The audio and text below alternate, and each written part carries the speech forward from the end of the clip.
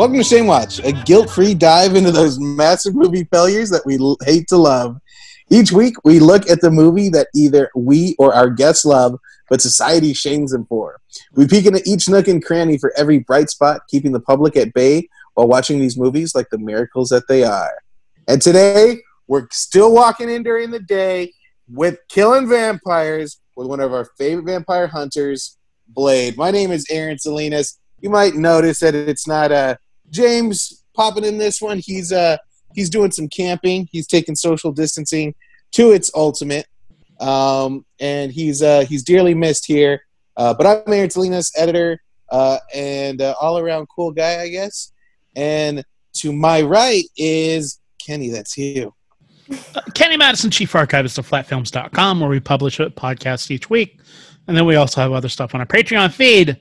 And right next to me is Olivia Slappin Swades. I am everybody's favorite co-host, and I am the social media coordinator and thirst trap queen and Deacon Frost's former boo, because he's no longer with us.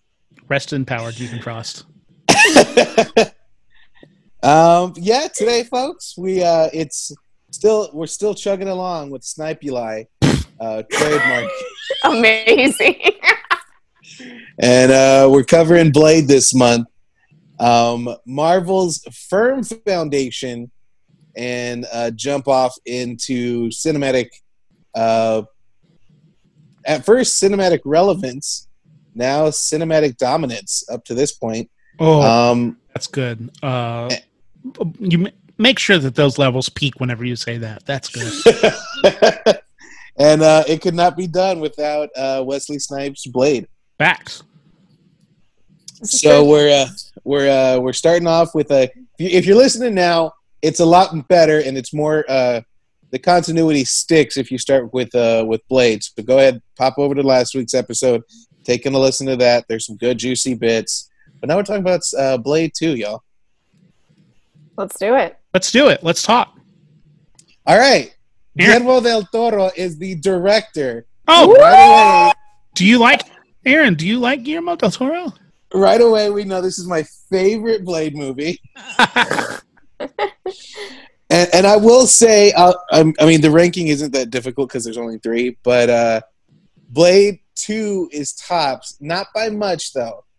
I'll be real, because I really love Blade. I think Blade is a great film.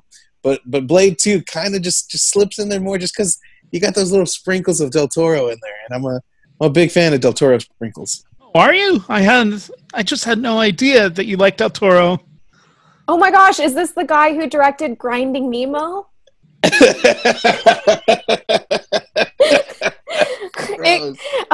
Amazing. Oh, Aaron, you need to put this on your listing for this week. Aaron, get your notebook ready. You need to put this on your listing for this week. Aaron, Give it to me. All right, here we go. Aaron, are you ready? I think I've talked about podcast before, but if you haven't listened to this, especially you need to listen to this. The podcast Best Movies Never Made, talking about Guillermo del Toro's At the Mountains of Madness, which I believe he, within the past week, made a statement saying he still wants to make this movie. They read snippets of the actual screenplay on the podcast itself. I think it's a 2-part episode, or it's a 2-parter. But they just talk about one of Guillermo del Toro's never made movies as of yet. He even had the backing of James Cameron on this movie. And they were like, no, don't want you to do this. Is it because it's Lovecraft and they're scared of Lovecraft? I think the budget was supposed to be $150 million, which is a steep ask, but at the same time, you've got James Cameron backing you. This is Del Toro. I think Del Toro has... Well, Del Toro hasn't exactly always been successful at the box office. Though. He's all critically well-respected, but not necessarily a commercial filmmaker. He's very much a Fox Searchlight camper. And what I mean by that is it's very niche movies. They're not, huge, blockbuster successes. The only thing I can think that's remotely close to filling those shoes is Pacific Rim. And that one didn't even it performed well internationally, but domestically, just not something that performed that well. Yeah, at all. Very much a flop here, and only got a sequel just because of international stuff. And even then, Del Toro was kind of booted off of it, even though it's his baby. Like, he's on the record of going, they did not make the Pacific Rim 2 that I wanted to see. And whenever Guillermo del Toro is upset, you've kind of done something wrong, because he seems like, well, he's Totoro. And he's Totoro. Yeah. Like, he's, and I mean this with all the love and respect in the world, he's too weird for commercial success. But he frequently goes to commercial stuff. And I think is quite good at it. Yeah. Olivia, what's your take on Del Toro? I like him. I think he's a cinematic anomaly. And I liked The Shape of Water. I thought it was weird. Not just because, Grinding Nemo, but I thought it was really just very endearing. Was it your typical romance? No. Does this mean, like, I am more open to dating fishmen? No. But it was a hot fish. Like, you could tell he was ripped, and you wanted so much for the main character, played by Sally Hawkins, who I thought it was just amazing that they showcased a main character. They want, his film centered on a character who was mute. I thought that was so beautiful. So I haven't seen too many of his films to, like, be a total expert, but I really appreciate the risks he takes in his films. And plus, I also love his friendship with Alfonso Cuarón. Oh, right, so. that little rat pack that they have together. Yes, so and then Iñárritu también. Yeah, like, it's just so cute. Like, I think the best way to describe the way people receive Del Toro's film is how my dad was talking about Shape of Water a while back, because he likes to go down the list of the ones that are coming out for Best Picture, make sure that he sees them all. And he was talking with my aunt one time. She was like, Junior, have you heard of that Shape of Water movie? And my dad was like, yeah, I've seen it. And she was like, it's just so weird. Like, it's like a fish man, and, like, they fall in love. And my dad was like, yeah, and it's fucking beautiful, and it's probably going to win an Oscar or two. Like, that. It actively upsets me whenever I see people go, of course The Shape of Water would win Best Picture. It's such a cliche movie. But, like, it's a straight up genre movie about a fish man. A hot fish man. And love takes all forms. And so it shows that, people who can't speak, they can still find love and showcase their love. And fish people, they deserve love too. Damn it! I will die on this hill. He Fishman Snack. He Fishman. Who played the Fishman? Doug Jones. Doug Jones. Oh wait, I don't know. Wait. You know him. If you okay, a note for the audio. I am Googling. He plays the Baron in What We Do in the Shadows, the TV show. Oh, yes. Oh, hilarious. If I'm not mistaken, he also plays I forget his name. I'm sorry. Hocus Pocus. The zombie. Is it Thackeray? No, it's not Thackeray. Oh my gosh. Apparently he's a contortionist and a mime. Everybody shut the fuck up. And most importantly, he plays Commander Saru in Star Trek Discovery. I knew you were going to say that. I was on his Wikipedia. He's a Kelpian. We have no choice but to stand. Man snack. Doug Jones, come on the pod. We have so many questions. Fishman. I do. I genuinely do. Like, how does it feel to be one of the most famous people to never be seen. How does it feel to be hired for roles where when they put makeup on you, you look normal and hot? Because it's in some interview or something where they specifically go, oh yeah, because I'm so thin, whenever they put appliances on me, my proportions become normal. Yeah. That's the truth.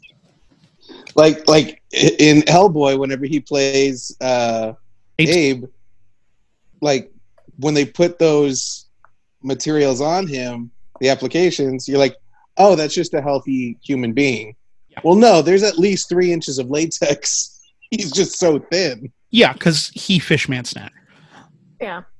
But Doug Jones is not in Blade 2.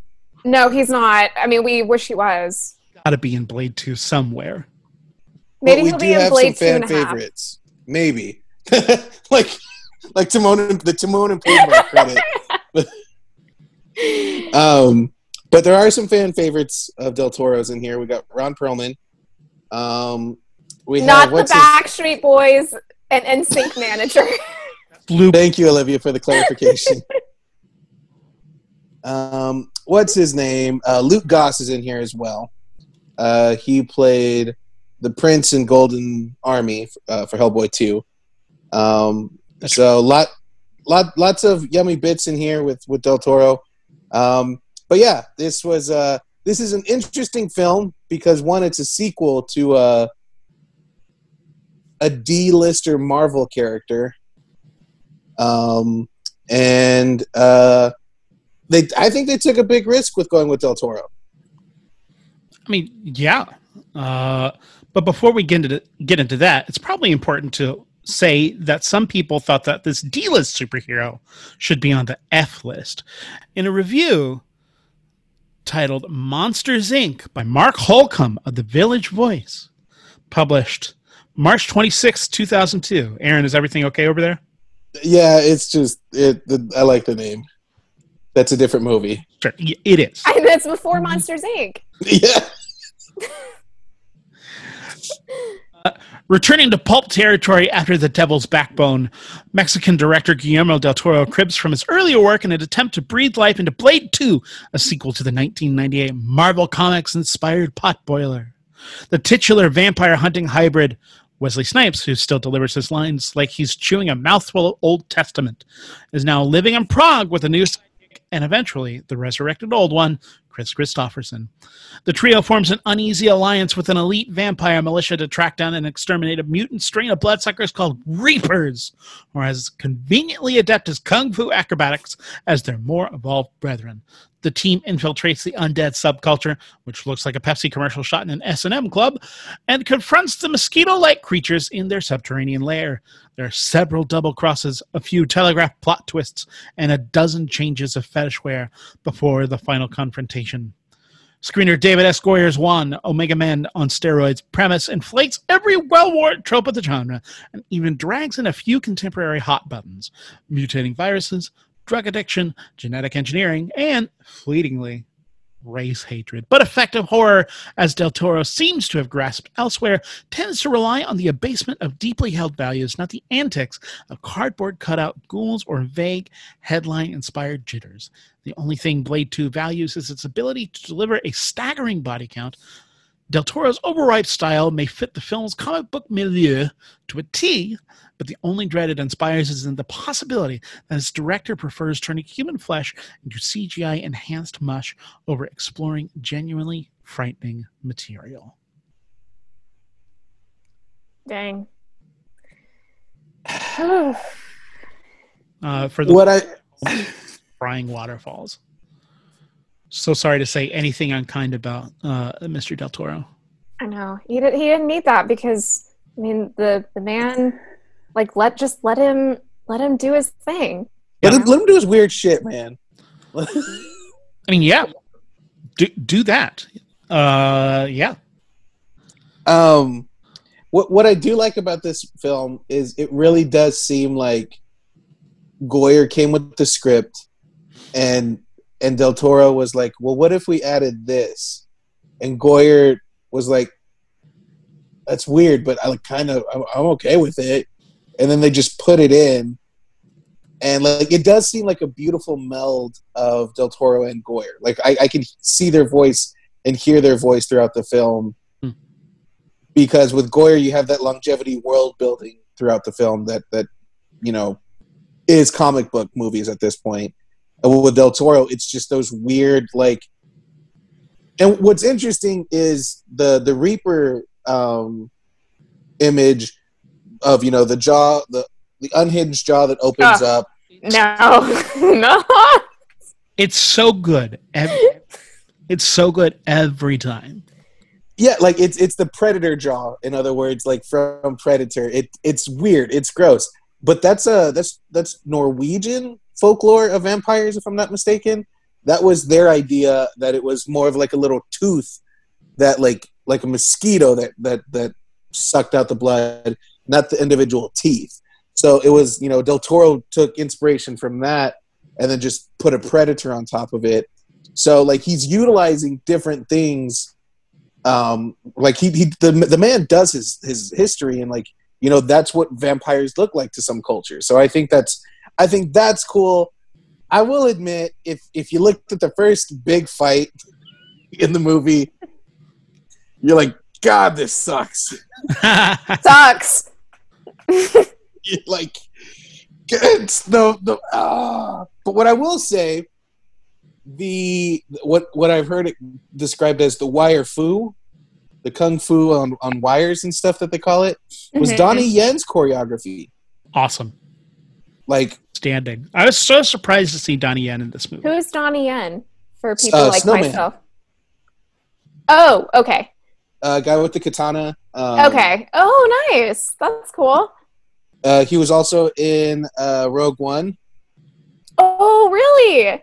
Yeah, I am the Force. The Force is with me. Yes. Yeah. Okay, it's cue Celine Dion. It's all coming back to me now. Like, that's amazing. Yeah, Donnie Yen is he's an alpha, so they did say it was a little weird when he would recommend choreography and Wesley Snipes was in the room. Ooh, to be a fly on the wall. You're right. Like when I heard that, I was like, "Oh God, if I could have been there!" Like, but yeah. So I do see where the critic is coming from, especially in those first few minutes. It's weird. Like especially if you didn't watch the first Blade, you're coming to this like, why is this old man in red wine hooked up to tubes, and why is Wesley Snipes always in leather, and who's this kid with long greasy hair that's always smoking and watching cartoons? Like Norman Reedus. Yes.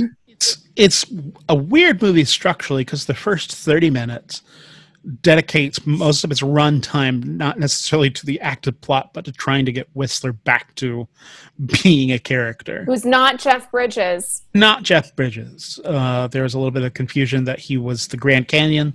I cleared that up. My mistake. Thanks, Kenny. That's just his face. I have a question though. Okay, so when we get he's that old. No. But when we get to the plot, which is, trying to, Blade is essentially paired up with this group of elite vampires who are programmed to kill him at any moment, but to go ahead and try to fight this other, new group of vampires called the Reapers. I couldn't help but think, did Stephenie Meyer, when she was writing Eclipse, did she get influence from Blade 2? Because if you will recall, in that movie, in that book, basically Victoria, Bryce Dallas Howard in Eclipse, is basically she played Victoria in Eclipse. Yeah. Okay, but for the listeners, she bites this guy named Riley, and then Riley is tasked with biting all of these humans to create like a new breed of newborn vampires. So I just couldn't help but make that comparison. I mean, Stephenie Meyer. Del Toro's a trendsetter. Stephenie He Meyer. is. And I would not be surprised. Also, I would not want to make out with the Reaper because I don't want to have to deal with all that. Like lip action. It would be too much. And this is coming from somebody who has very full lips. Like it'd be too much. Like I just I do have a question though. Do we know why Nambusha Wright was not in this movie? More than likely because they didn't need a surrogate character to be in the movie at all. Okay. Just you needed that character to get into the world of Blade, and now it's equal. So just throw her away, which is unfortunate. I know. I missed her. At the same time, like going back to the parallels with the '89 Batman movie, Batman Returns, there's no Vicky Vale in Batman Returns. Instead, we're just kind of in Batman Returns, you're with Batman even less. This movie, you know what the world is. Also, what I think could have been a reason is I believe Nyssa was supposed to be a serious love interest, sex scene and everything. And so, which is weird that Blade has sex. I don't know why that's weird to me. But what they could have been going is that could have just added an extra layer that wasn't necessary with having Nambusha Wright, even though we all said, is it going to happen or won't it happen? But it never happened. So you're just kind of led to believe like, oh, they're not, you're not romantically interested in each other. And then because if I'm not mistaken, the Nyssa Blade sex scene was kind of pulled last minute. Like, I think it was after a couple of screen tests that they decided to opt out of it. I could see why they, like, I thought that was coming at some point. Yeah. Like, it does. So, like, maybe that was, like, so, like, whenever they were casting and doing everything, they're like, yeah, there's no need for Nambusha just because we're looking at going with a love interest for Blade. And we acknowledge that was a helper in his time when he needed it kind of thing. So maybe they, like, from the beginning, they just weren't going with it. But, yeah, so we've talked about the elite vampire hunters. We talked about Donnie Yen, but there's another Del Toro fun face we got in there, Ron Perlman. Anybody else love Ron Perlman? I mean, he's the best. Oh God, he's so good. He's the best. He's sass incarnate. He's a grumpy cat. Gotta appreciate the sass, man. Like, it's so good. His online presence, just like it's outstanding because every reply from anyone that disagrees is basically "fuck you." So that's literally his tweets. I was just kind of wishing you a good day. Fuck off. Get out of here with that. I know you. That's basically. I admire that attitude though, because like that's like when a guy that I don't find attractive tries to slide in my DMs, and I'm just like, no, leave me alone. Fuck off. Fuck off. Like that's all you can do. Like they're not going to listen. They're going to be that low. And funny enough, as better be funny. As kind and not to say that it's not going to be funny, but as kind and as loving as this man is, he was supposed to play a Nazi in this movie. Sure. The original film was supposed to have Reinhardt play a Nazi character, a Nazi that only spoke German. Interesting. Yeah, and that tracks because Del Toro, he talks about the he's dealt with a few movies with World War II and Nazis and Nazi symbolism before. Like Hellboy is surrounded by Nazi symbolism. We also have the Spanish Civil War, which kind of took place around World War II as well, with Pan's Labyrinth. But yeah, so it's not my favorite Ron Perlman character. This one might be third because Hannibal Chow is my first one from Pacific Rim. His favorite character from his favorite person from his second favorite Chinese restaurant. It's such a fun character. Outstanding. And Hellboy is second after that, and then Reinhardt. But yeah, you could tell there was supposed to be like racial undertones with his character as well. In this one is because when Reinhardt asks Wesley Snipes, "Do you blush?" Apparently, that was a racial incident that Wesley Snipes actually had that he told them to put it in the movie. Wow. Okay. Yeah. So apparently that was something like, I guess it was saying that, racism is all around, even superheroes are facing it, so to speak. Where is Del Toro at in his career at this point, Aaron? At this point, if I'm not mistaken, he's still kind of that weird guy, without a doubt. Kronos is done. Mm-hmm. Hellboy came out in 2004. I'm assuming he's Del Toro's entire oeuvre. Yes. Well, actually, okay, I lied. I have not seen Antlers.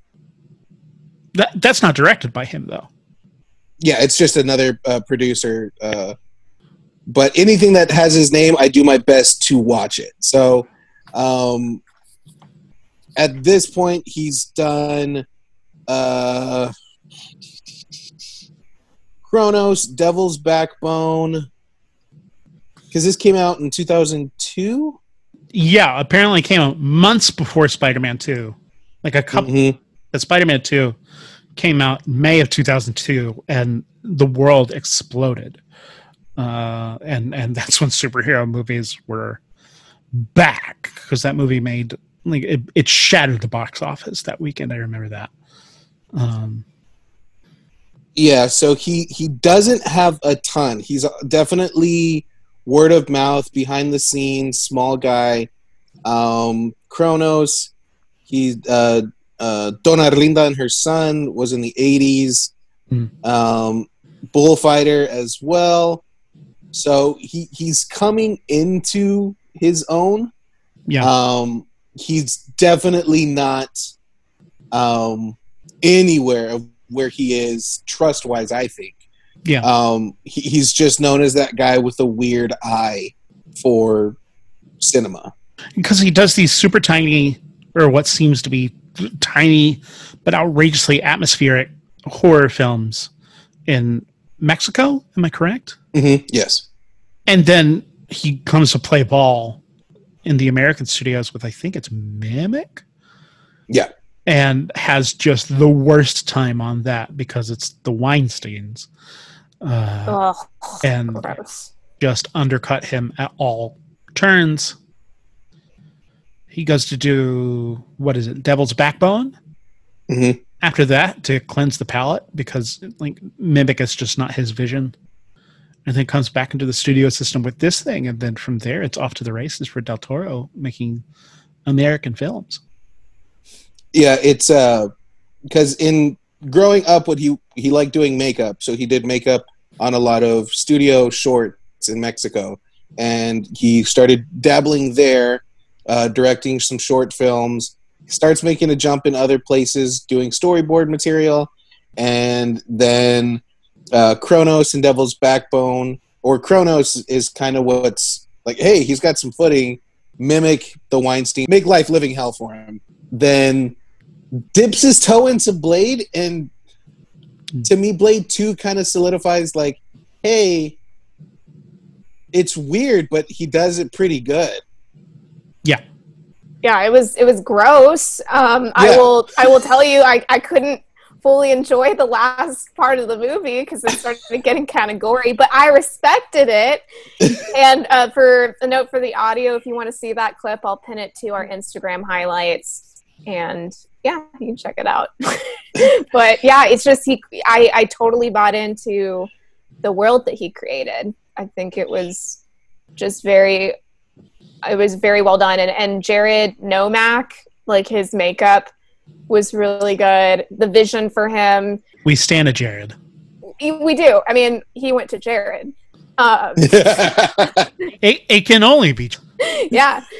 Jared's come on the pod. Also, Jared Nomak, who plays Jared Nomak, if I'm not mistaken. Luke Goss.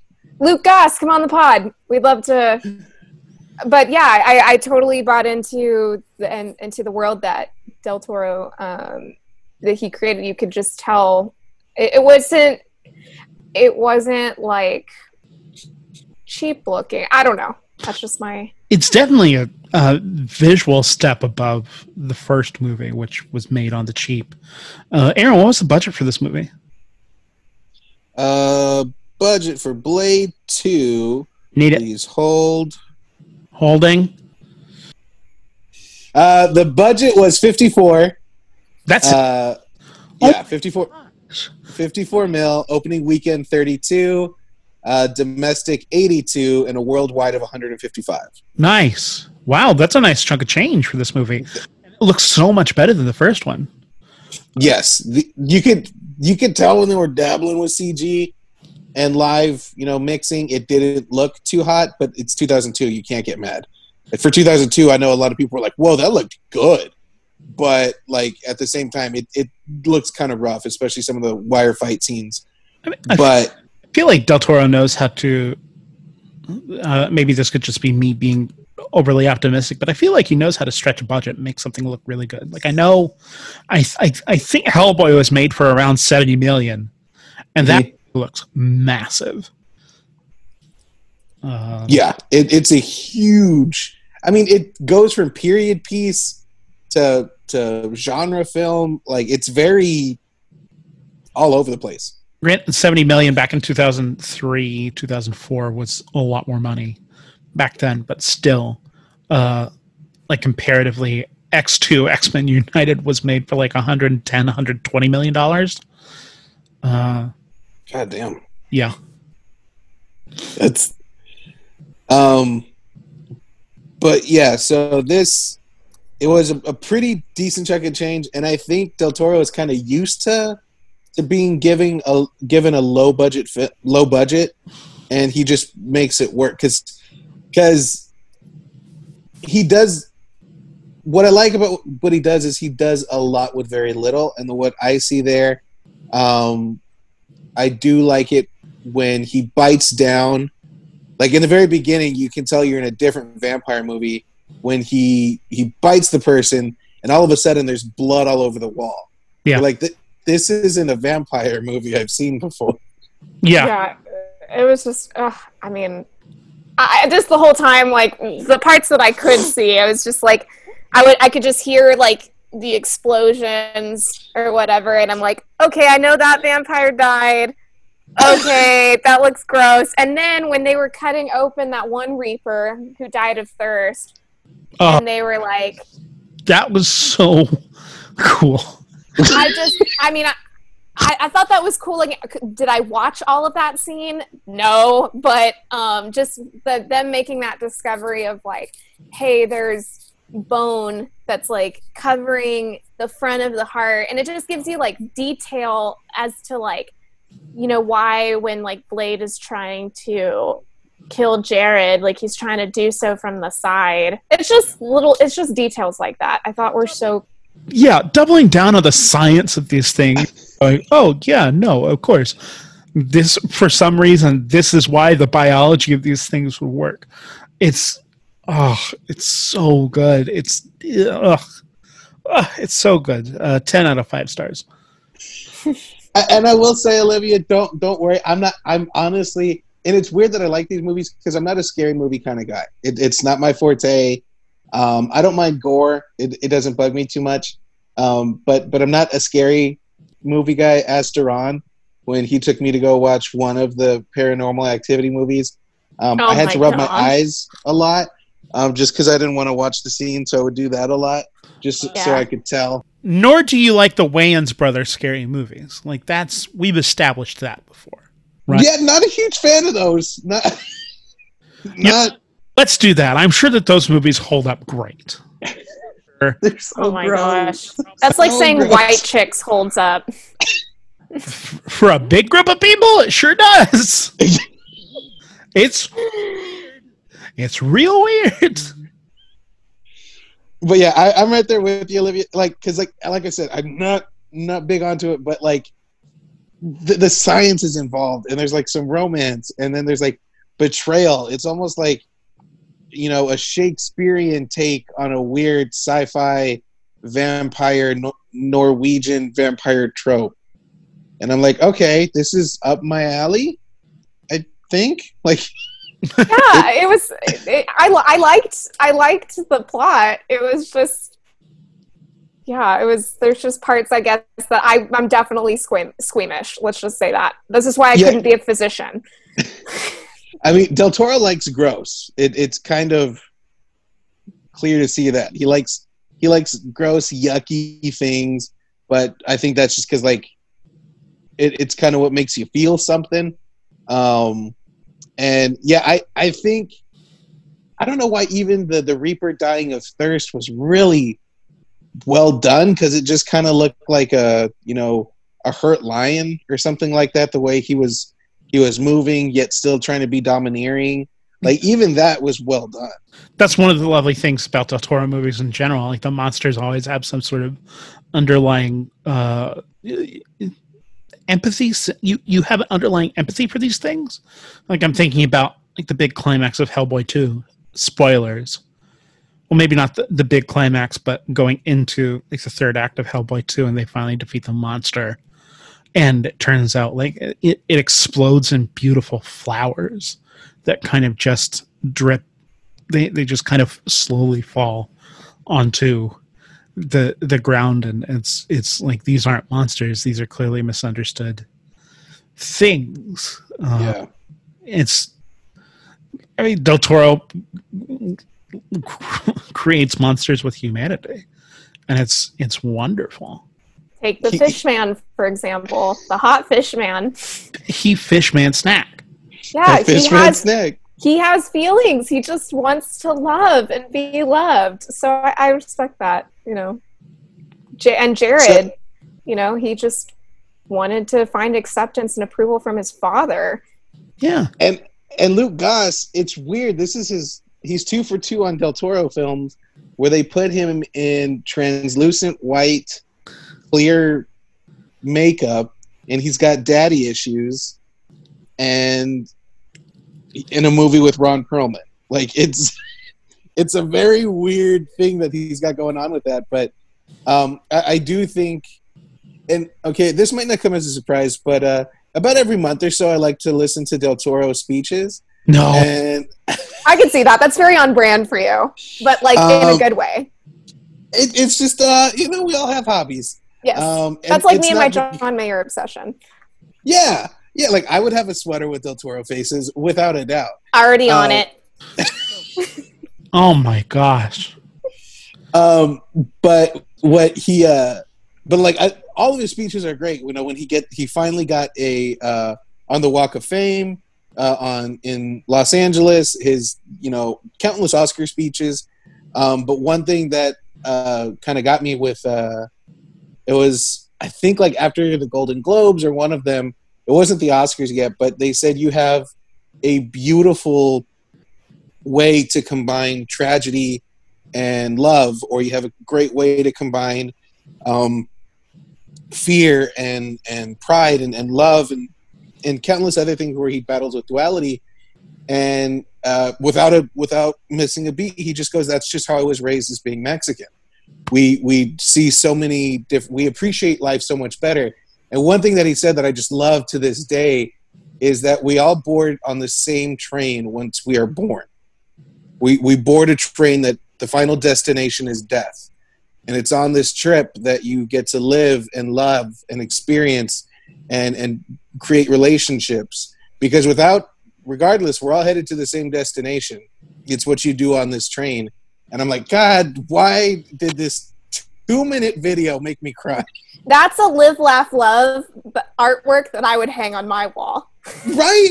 Like, we all board onto the same train for destination death. And I'm like, and he's just saying it with a smile. Like, we're all going to die. Just enjoy the time that you have and experience everything. Experience the tragedy. All monsters have empathy. All monsters, have a humanistic characteristic about themselves. And I think he does that really well. And The only thing is I would have, because they do show like a little bit of human to Blade in this one, like where you can tell he's getting a little soft for Nyssa. I would have liked a little bit more of that. Yeah, I mean, also, Del Toro was not the auteur that he would become just even a couple of years later. So he's having to contend with a studio who probably certainly wants a movie. Probably certainly. They want this movie to be a certain way.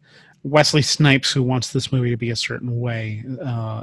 David S. Goyer, who wants the movie a certain way. And I mean, that's kind of why we're doing this series. We're celebrating Wesley Snipes and the fact that he's able to headline this series and be one of the fundamental cornerstones of superhero cinema and the way that it came about. Like I said before, this is 2 months before Spider-Man 2 came out. In this period, there have basically been 3 superhero movies since 1998.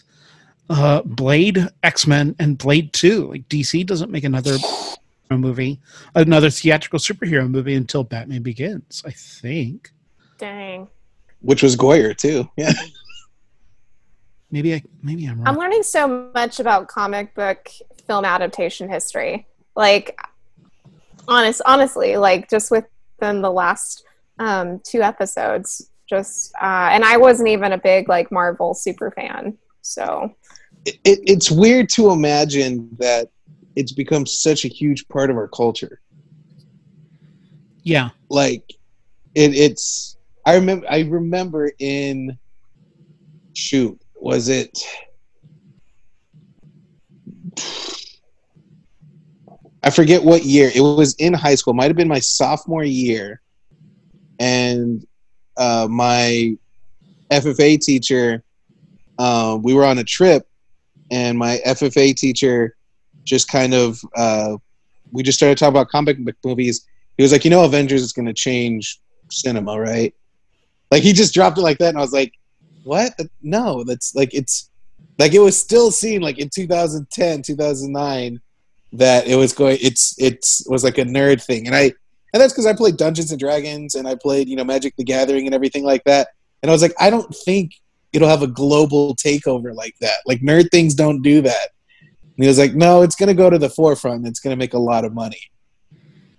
And little did I know, 2 years later, it, was a dominating force that it is. I mean, hey, he needs to go on the pod, your FFA teacher. I'd bring him on. Yeah, just double checked. No other DC comic book movies until after Spider-Man. And technically, it was Road to Perdition. And then after that, I think, was Catwoman and Constantine after that. So the DC doesn't... Oh, I have seen Constantine. Hey, good movie. Haven't seen it in a hot minute. But I remember liking it at the time. They've been itching for Del Toro to take on Justice League Dark Justice League with Constantine or Swamp Thing. Ooh. Oh my gosh, what if Hot Fish Man became a part of the Justice League? I mean, Swamp Thing. Yeah, or Devilman. Yeah. Like, Devilman was an acrobat who,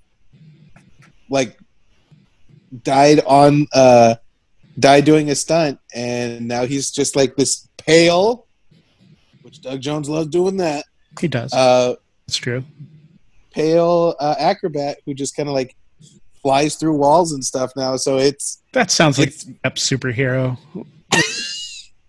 Like a writer had 5 seconds to come up with something. Cool. Here's your deadline. What is it? Devilman. What's his story? He died. Okay, cool. Oh, how did he die? He is doing a stunt. He was just doing a stunt. Okay, I mean, we got to fill up this issue. Go get it. Get it to print. Yeah, he died doing a stunt. So I really thought it out. It sounds like a small town's weird, eulogy for that crazy guy in such he died doing a stunt. He just died doing what he loved. Us. A stunt. Do you know what stunt it was? Just a stunt. Just stunting, doing things. It's good that we can laugh again, guys. Yeah, I missed this. I missed it. Speaking of Daredevil, I think in this one they used Daredevil's tagline, which was "the man with no fear" for Blade, and that kind of pissed people off. Oh man, I need to cover Daredevil. Speaking of taglines, Blade also says, "Keep your friends close and your enemies closer," and I'm like, Godfather, like, you know. And right when he says that, Scud comes into the background because Scud was the enemy in this one. Yep. Oh, but notice he was also watching Powerpuff Girls like earlier in the movie. Yeah. And Norm Reedus, who looks like a baby in this one, was actually 35. What? Yeah, he was like in his mid-30s, I believe, when he did Blade. Damn. It took me a second to convince myself that wasn't Eddie Furlong.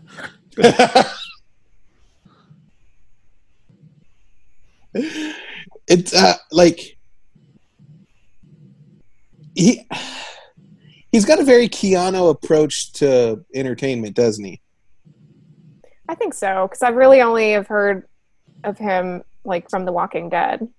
I would say that he's far less prolific and, dare I say, adaptable compared to Keanu, where Keanu has been able to, I guess Norman Reedus has kind of honed his star persona as being kind of the guy from The Walking Dead. So too has Keanu been able to hone himself into being the guy from The Replacements. Being able to hone himself as someone that knows what his limitations are and being able to maximize them where applicable.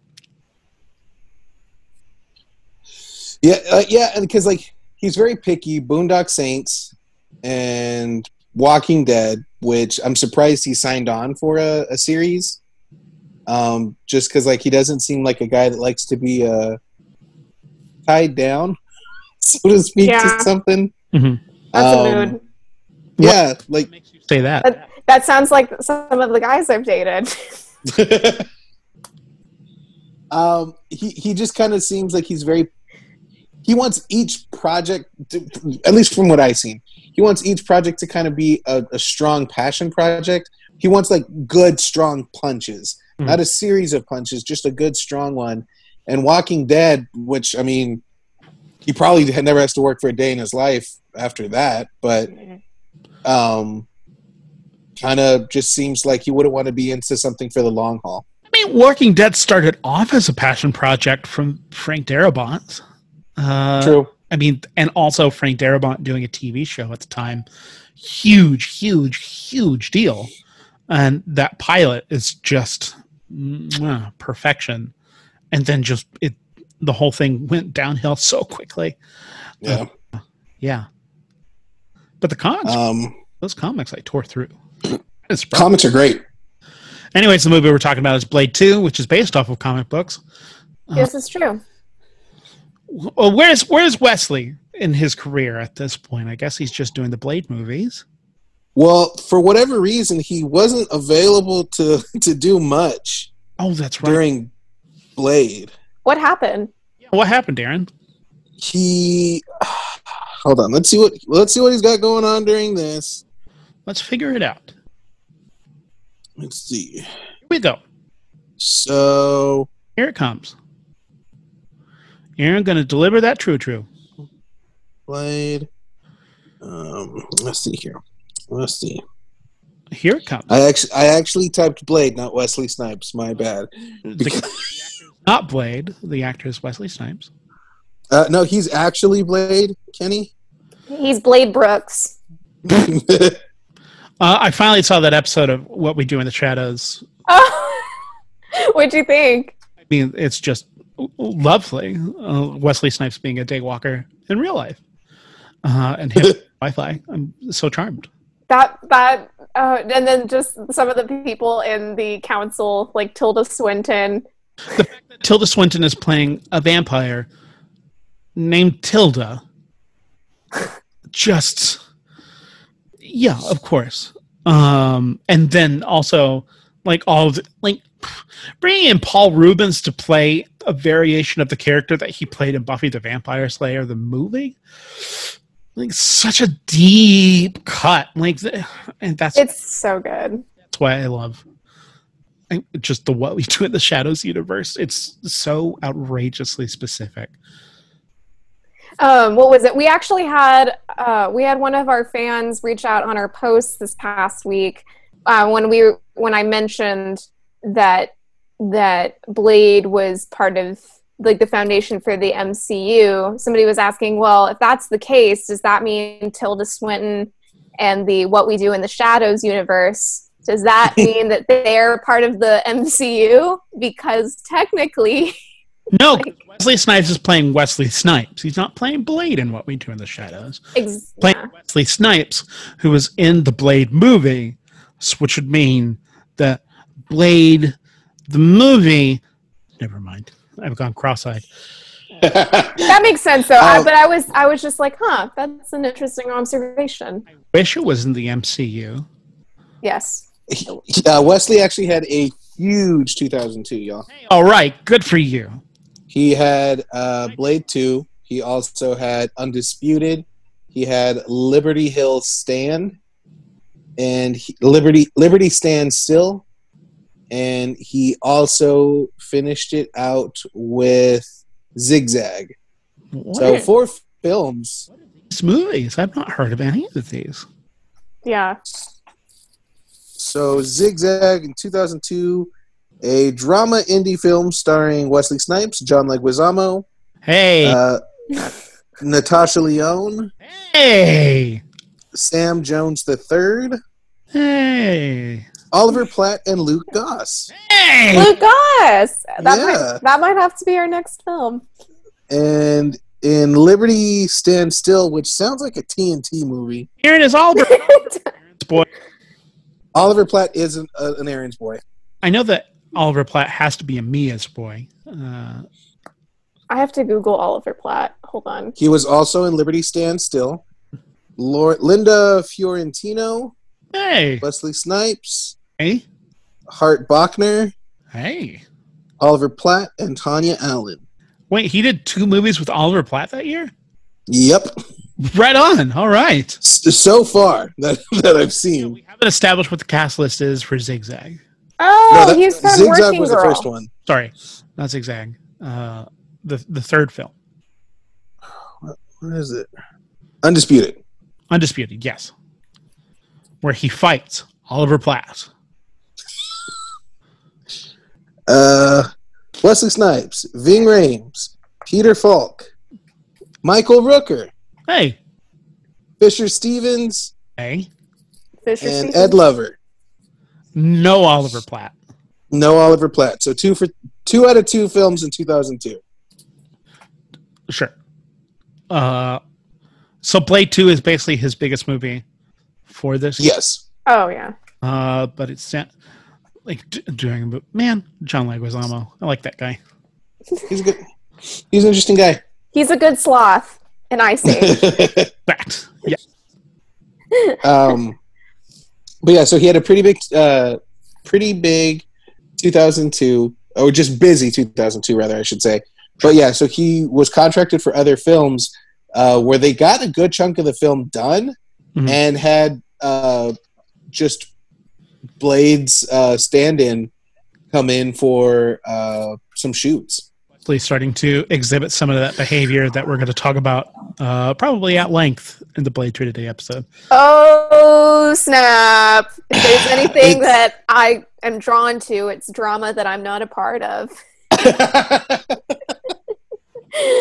It's pretty bad in Blade 3.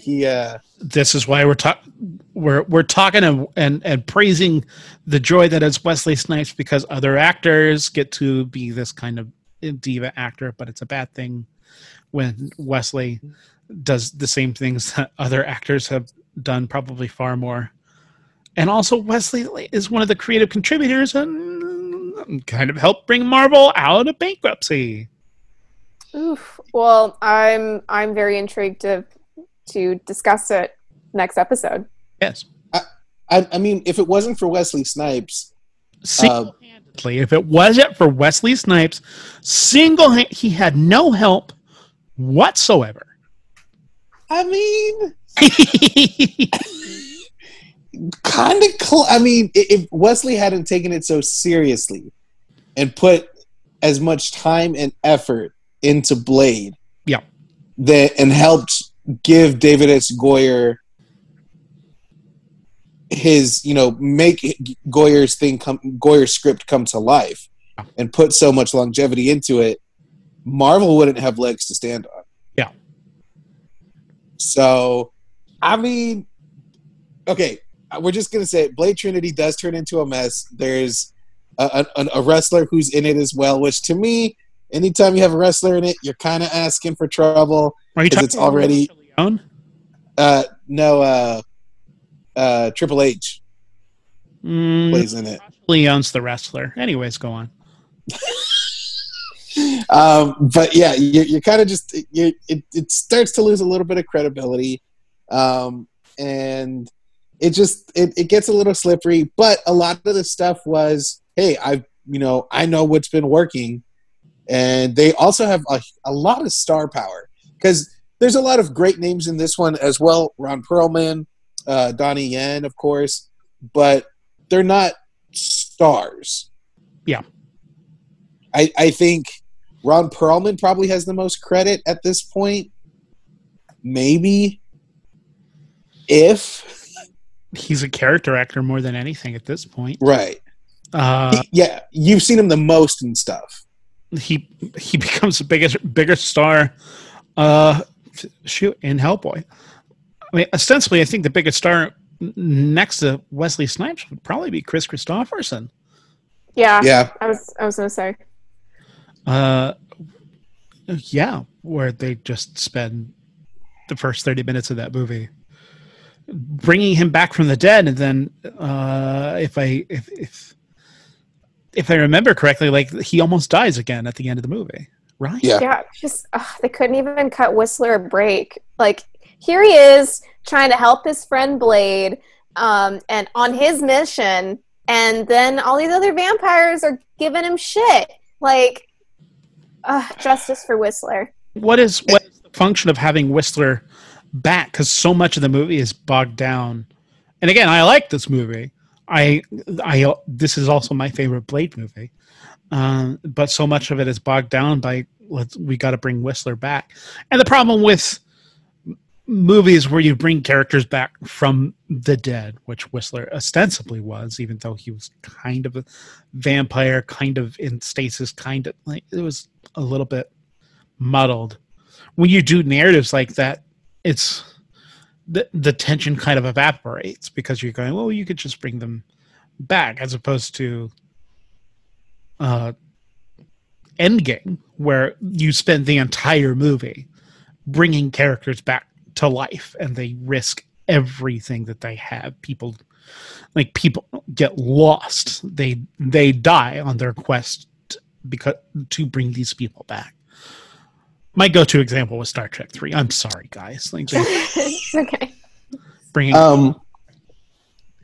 I think he was a plot device more so than anything in this one. I think it was just to help illustrate who can you trust kind of thing. I think that's the only reason to bring him back, and then just because it's Chris Christopherson and there's not a ton of star power in it, and you just if you have the opportunity to put a national park in your film, you got to do it.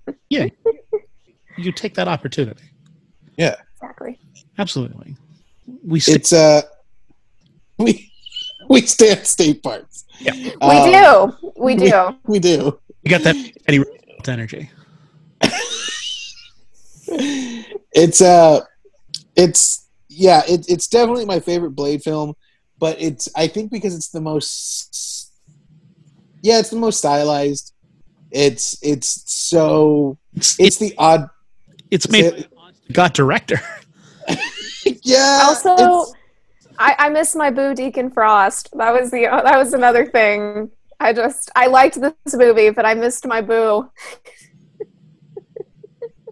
I mean, there's not a lot of eye candy.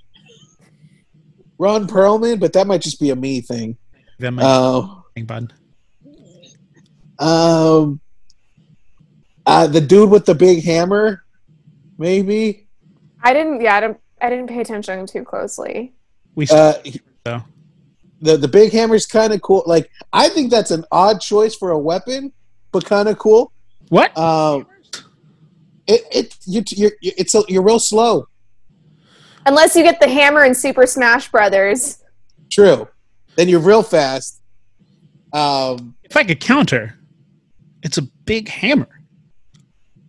Yeah, but by the time you take to pick it up, put it around your head. Right. It's a big hammer, though. He has to have his arms, though. Like, if you're going to be, like, lifting. You got to be jacked. Yeah, you got to get a hammer. You need big hammer energy if you want to bring around a big hammer. Yeah. BHE. Let's make BHE. that. BHE. Big energy. But yeah, it's not, and maybe Priest. He was kind of cool looking. Mm-hmm. But yeah, I mean Wesley's always the eye candy in every film. But it's just he's got so much like cool like attitude to it too. So it's just like I don't know if you're not bringing Zaddy energy. You're like bringing like Wesley energy. Yeah. And like I have to have some like capacity. Yeah, some bladitude. There we go. I like that, Kenny. And fun fact, Ron Perlman is never seen without his sunglasses in this film. Awesome.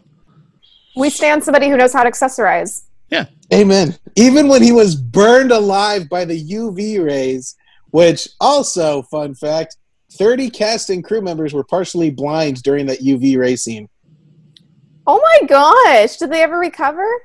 Yeah, they soon recovered, but they needed to take like a 1 week hiatus just because they were partially blind. Holy shit. Yeah. That certainly sounded like a rotten time. Are we getting close to Rotten Tomatoes? I think it's about that time, folks. It's time to play this podcast's second favorite game, next to the Stats and the Furious, and maybe the what was the Sandler game? Oh, I thought it was who Olivia's thirsting over this week. Okay, it's time to play this podcast's fourth favorite game.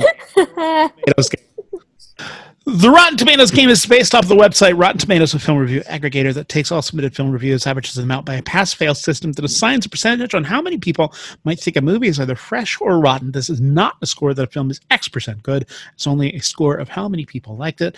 I will ask our panelists for two numbers, one being the critical approval rating of Blade 2, as well as the audience approval rating, and giving me a guess without going under what the actual score is. Now, Aaron, Olivia, if you could pick up your closest piece of media and put your hand on it and swear that you have not seen these scores before playing this game.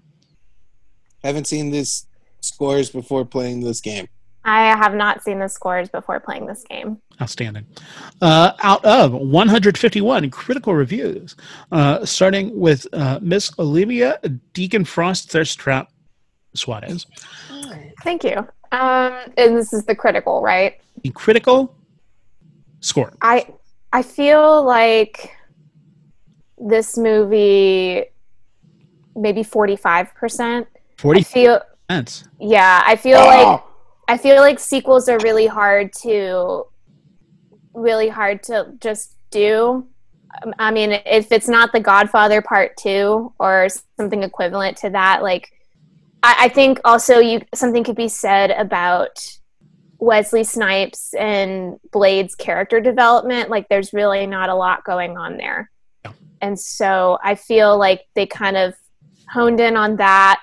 Maybe some people noticed that maybe there was supposed to be more with Nisa, and they cut that out too. Maybe some people just didn't dig Del Toro, which is a total shame. So I'm leaning on 45%. 45% is what Olivia says. Aaron, do you want a number? I'm going to say a different number, Kenny. Wow. Bold choice. Let's see if the strategy pays off. I think Olivia's too high. Whoa. Because you're right. I want to say 42. 42. I'm going just under, only because I think, like you said, like when you go to a sequel, like, okay, they're gonna fall in love, and they didn't fall in love, so I think it kind of like doesn't, your appetite isn't satiated just yet. Mm-hmm. Like it's weird, and you're like, you could walk in there and be like, that was not a vampire movie. You're like, no, it's a Del Toro vampire movie, and you're not going to get what you came in for. So yeah, I think it's going to be 42 just because those expectations were a little off. So 42% from Aaron, 45% from Olivia. Panelists, your pessimism has not paid off. The correct answer is 7%. Oh my gosh. 57%. Whoa. Okay. Pessimistic. Don't ever underestimate the staying power of Wesley Snipes and Blade. Sorry, Wesley. My bad. Of course, as we've established in previous Rotten Tomatoes game, the person that has guessed under the most needs to pay $30 choice. Audience score out of 450,758 audience ratings. Starting with 1, Mr. Aaron Salinas. What do you think the audience score is for Blade 2, directed by Guillermo del Toro? I want to say 76. 76%. Yeah, I think the people who liked it probably came out saying that was cool. They said it just that. Just like that. As they walked out of the theater and into the sunlight. Yeah, because they're day watchers. Yes. That's outstanding. Olivia. I'm going to say 66%. Because what Aaron said, minus 10. What Aaron said, minus 10. Well, Olivia, you're in for good news because Aaron has won this one without going under, and your good news is that you're just a really great friend. Oh, thanks. The correct answer is 68%. Aaron, you're our closest without going under. Oh my gosh, I was so close. Man, they just wanted to get it to 69, if we're being honest. That's the only reason. You know what? Maybe... Okay, I have a question. So I know we've talked about what the Rotten Tomatoes score is, but is that like updated? You know what I mean? Like as more people are watching it and reviewing it, or is this like a snapshot of all the aggregate reviews from that time period? For the critical score, that's for all critics that are Rotten Tomatoes approved. So that score could definitely be getting updated as we go along. And the audience score, I think that's just from people that use Rotten Tomatoes and go, man, I need to go rank Blade 2. So that's from me. Those numbers are from me pulling those numbers at 1 o'clock today. Okay. I was just curious because, like, I mean, usually I'm pretty sure that maybe they would stay within the same range as when the film initially came out. But I know that, like, things can change and films can become cult classics too. So it's true. I was just curious as to how that worked. See Scott Pilgrim versus the World. Cool. True. And the video game is a lot of fun. Yeah. Ooh, did not know that was a video game. Mm-hmm. So I just have one question for everybody. Yeah. Yes. Is the enemy of my enemy my friend or my podcast? Oh my gosh, that was too good. Ending. Any final thoughts, folks, on Blade 2, Guillermo del Toro's take on Marvel cinema in Marvel Comics? I'll say D-lister, maybe C-lister Blade. Just Deacon, I miss you, and I understand why you're away. You know. He died. I know. Whistler died. But not in the way that Deacon died. Wait, Whistler died in this movie? He died in the first one. He died in the first one. Okay. I knew he died in the first one, but I was like, don't tell me I missed something when I was covering my eyes. I don't know. All I got was daddy issues in the third act. Strong daddy issues. Zaddy issues. Kenny, any final thoughts on Blade? No. 2? All right. Fantastic work, y'all. That is going to conclude this episode of Blade 2. Give me 2 seconds while I get the copy. So that's been our episode of Shame Watch, y'all. Thank you to Denise Hudson. Oh, that's good too. That has been our episode of Blade Watch. Thank you to Denise Hudson for our rockin' theme song, and to James Garcia for our artwork and that lovely review you gave us as well, James. We greatly appreciate it. As a white man, it always feels good to have someone else say that I'm doing enough to be an ally. Oh, God. Bar and cleared it, so I appreciate that so much. Don't forget to rate, review, and subscribe to Shame Watch on Spotify, Apple Podcasts, and wherever you podcasts are found. Have suggestions, questions, comments, or just general tomfoolery you want to contribute to the pod? Send it our way. Visit us on Instagram, Twitter, or Facebook at ShameWatchPod so we can talk with you. Finally, you can contribute to our Patreon at patreon.com/ShameWatch. It does cost money to put out superb content like this pod, so even a $1 donation can make a huge difference. Until next time, folks, our watch has now ended. You got to read the names. Oh, shoot. Now, what we always do for every episode, we never miss it without a beat, is Never. listing out our patrons. So first up, we have Kenny Madison from Austin, Texas. Aaron O. Salinas from Austin, Texas. Gene Fight from Bowling Green, Ohio. Alan Smith from Leander, Texas. Bradley McPherson from Tulsa, OK. We have Jen Steinberg from Austin, Texas.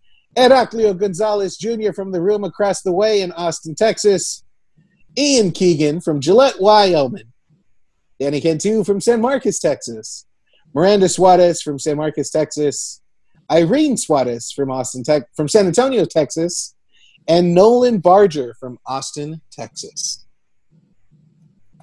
Kenny, thanks for giving me a quick reminder on that. Hey, and I appreciate that, bud. Until next time, folks, our watch has now ended.